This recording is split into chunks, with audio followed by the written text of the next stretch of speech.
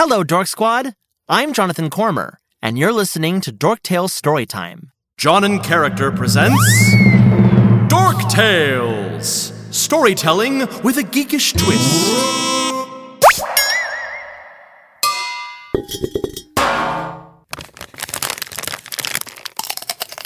Hey, Mr. Reg, not trying to nag you, but we're leaving for Tortoise and Hare's annual rematch race in 20 minutes. I don't hear you moving to get ready. But Jonathan, how can you expect to hear me over all that racket you're making in the pantry? Well, we can't go to a race without snacks, Reg. That'd be a real shame. I'm just figuring out what to pack. Reg, did you even hear what I said? Yes, you said we'll be leaving soon. Okay, that was essentially my point, but I was also looking for some help figuring out what to pack. I don't know. Do you need sunscreen? To eat, Reg. Eat, Reg? What preposterous idea are you getting at, mate? You don't want to eat a hedgehog, let alone your best friend. No, that's not what I meant.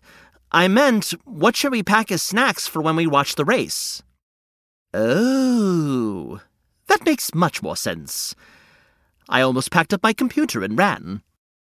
I feel like my point may have been lost on you because you're so distracted by whatever is on your computer.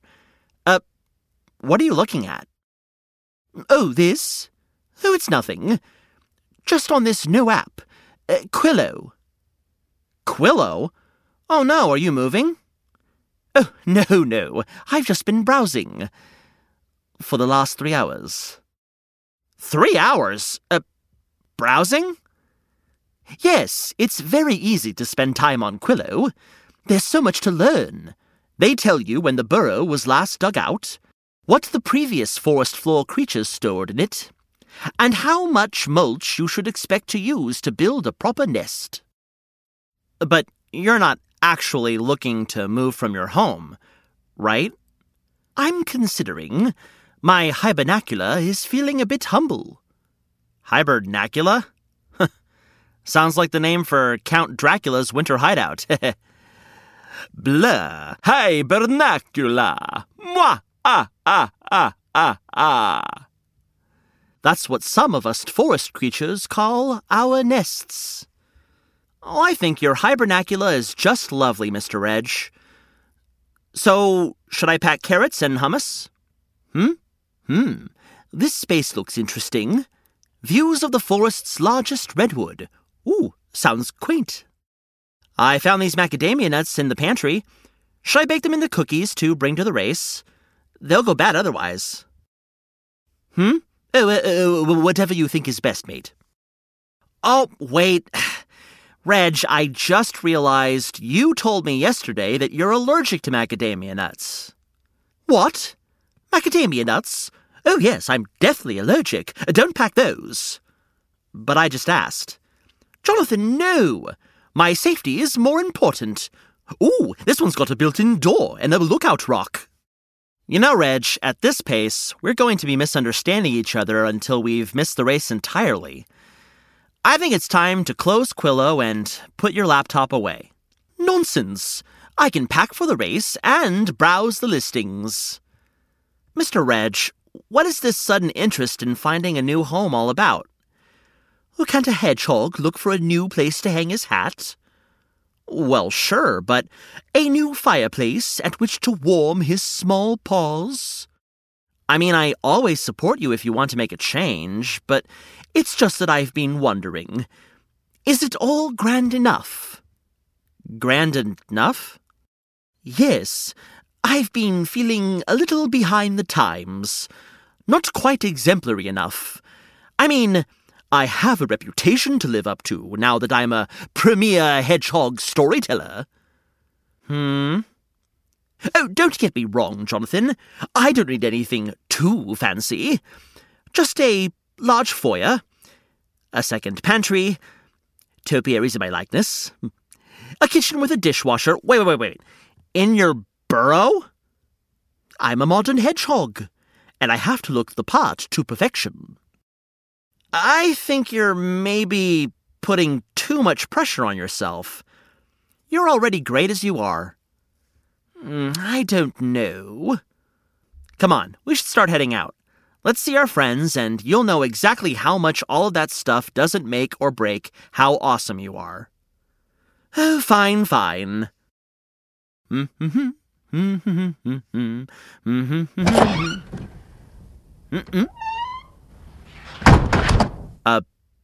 Mr. Reg? Yes, Jonathan? You coming? Oh, sorry. Yes, I'm coming. I was just daydreaming about adding solar panels to a new burrow.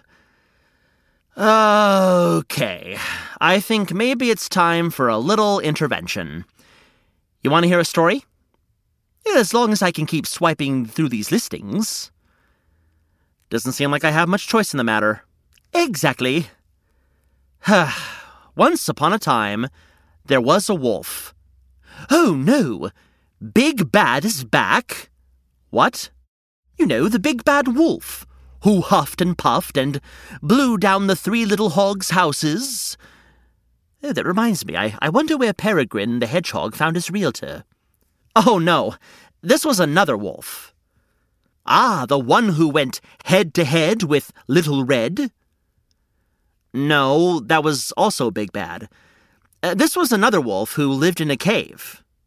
Ooh, that wolf should really get on Quillo. Though I suspect for wolves it would likely be called something else. Maybe Howlo? Right. Anyway, the wolf lived in a cold, dark cave, and a lot of the time, he felt a little like you're feeling right now. I should only show my face if I can appear as the fiercest foe in the forest, demanding respect from all who cross me. But really, he just loved to go birdwatching and tend to his vegetable garden. Really? Really. On this particular day, he awoke in the evening with a growl. I've been napping all day, he exclaimed. And he should have used this time to make himself appear as if he were the fiercest foe in the forest, starting with finding a more distinguished den. Not quite, Reg. Oh my goodness, like this. This place has a door knocker, and nothing says distinguished like a door knocker. My burrow hasn't had a door knocker since I lived in England. You lived in England? You think I spell color with a U to be unique? Fair point. But I really think it's time to close Quillo. Just for now. All right. So, the wolf awoke with a growl, unhappy that he had been napping the day away.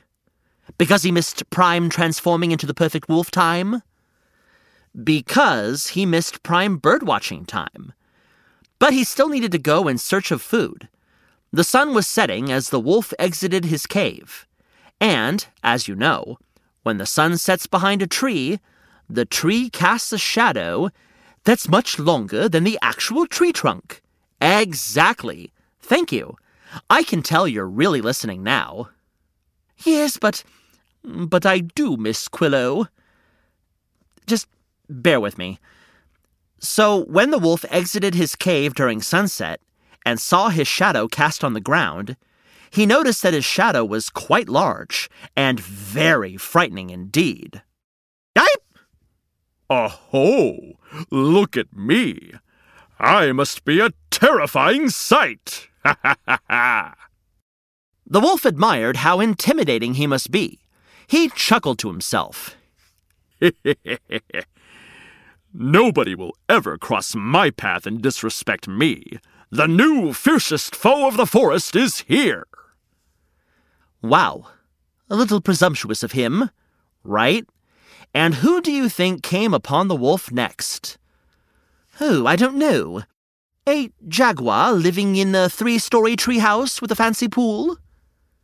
That still isn't the direction I'm heading with this story, Reg. Oh, yes, my apologies.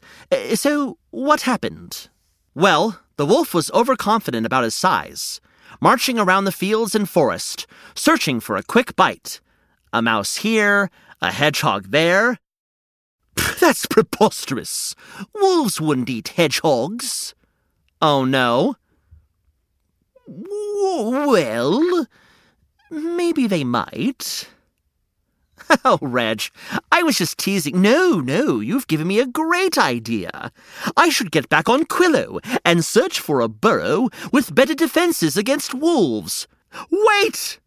Mr. Reg, do me a favor and let me get to the moral of the story before you log on again. Oh, you're right. Thanks. So, anyway, the wolf was stomping through the forest. Stomp, stomp, stomp, king of the forest! Stomp, stomp, stomp, king of the forest! Stomp, stomp, stomp, king of the forest! Oh, no. Oh, yes. He was very proud, and finally felt like he was good enough. Large, in charge, fearsome, and formidable. But the wolf misled himself. His shadow was not an accurate depiction of his appearance. It was an illusion from the setting sun, very much so. And just as he was beginning a great villainous monologue about his almighty rule over the other creatures of the forest, he heard a soft tweet in the branches above him. Yipe! Who is that? The wolf said as he looked up and saw the floofiest, most delightful sparrow he had ever seen. Ooh! Hello there, friend. I have to get out my notebook and make notes of this wonderful sighting. Where? It was only then that the wolf realized that he no longer had a mighty shadow, and grew very glum. Oh, look at me. I'll never be the fiercest foe. I'm just an old softy.